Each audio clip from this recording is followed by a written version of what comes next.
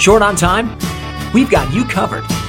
Welcome to the 5-Minute Torah, where you can digest big thoughts on the weekly Torah portion in about 5 minutes.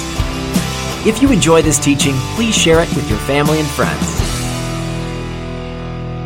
Parashat Bo, Exodus 10:1 through 13:16.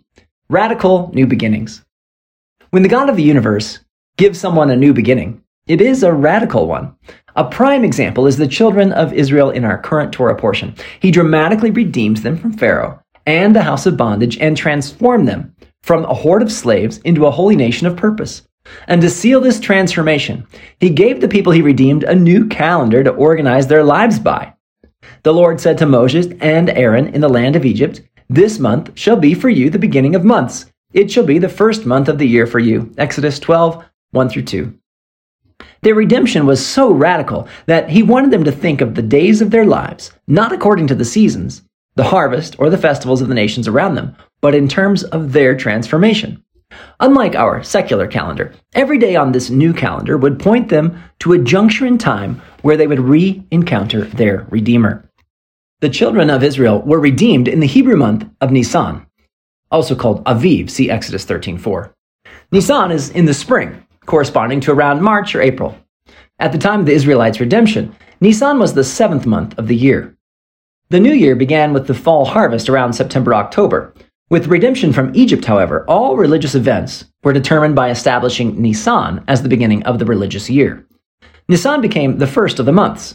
Their perspective of time was reoriented to correspond to their redemption. Calendars have always been problematic because an exact year is not broken down into an exact number of days.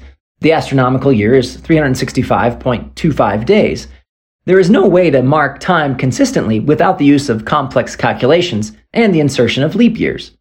The biblical calendar is unlike the Roman or the Gregorian calendar, which most of the modern world adheres to today. Whereas our secular calendar is almost completely a solar one, the calendar God gave to his people is primarily a lunar one. One thing that all calendar systems have in common, however, is that they all depend on the heavenly bodies to mark time.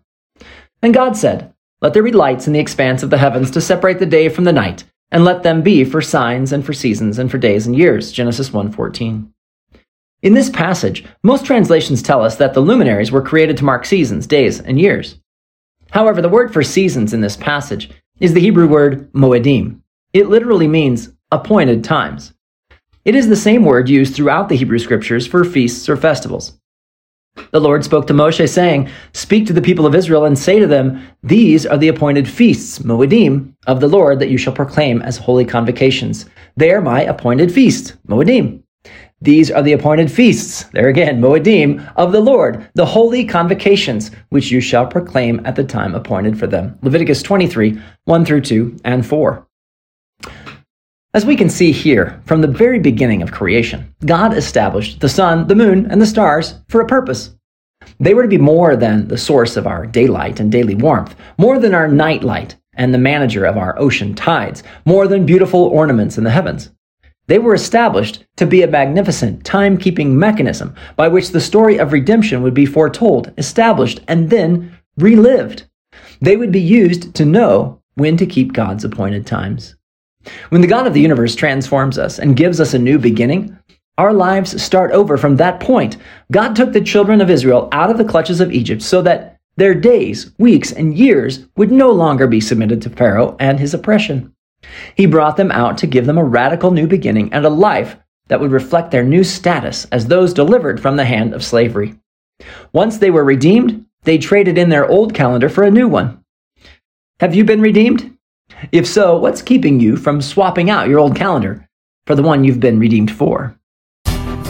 Are you enjoying the 5-Minute Torah podcast? Want to share these 5 minutes of Torah with others? Please help spread the word by liking, sharing, and reviewing this podcast.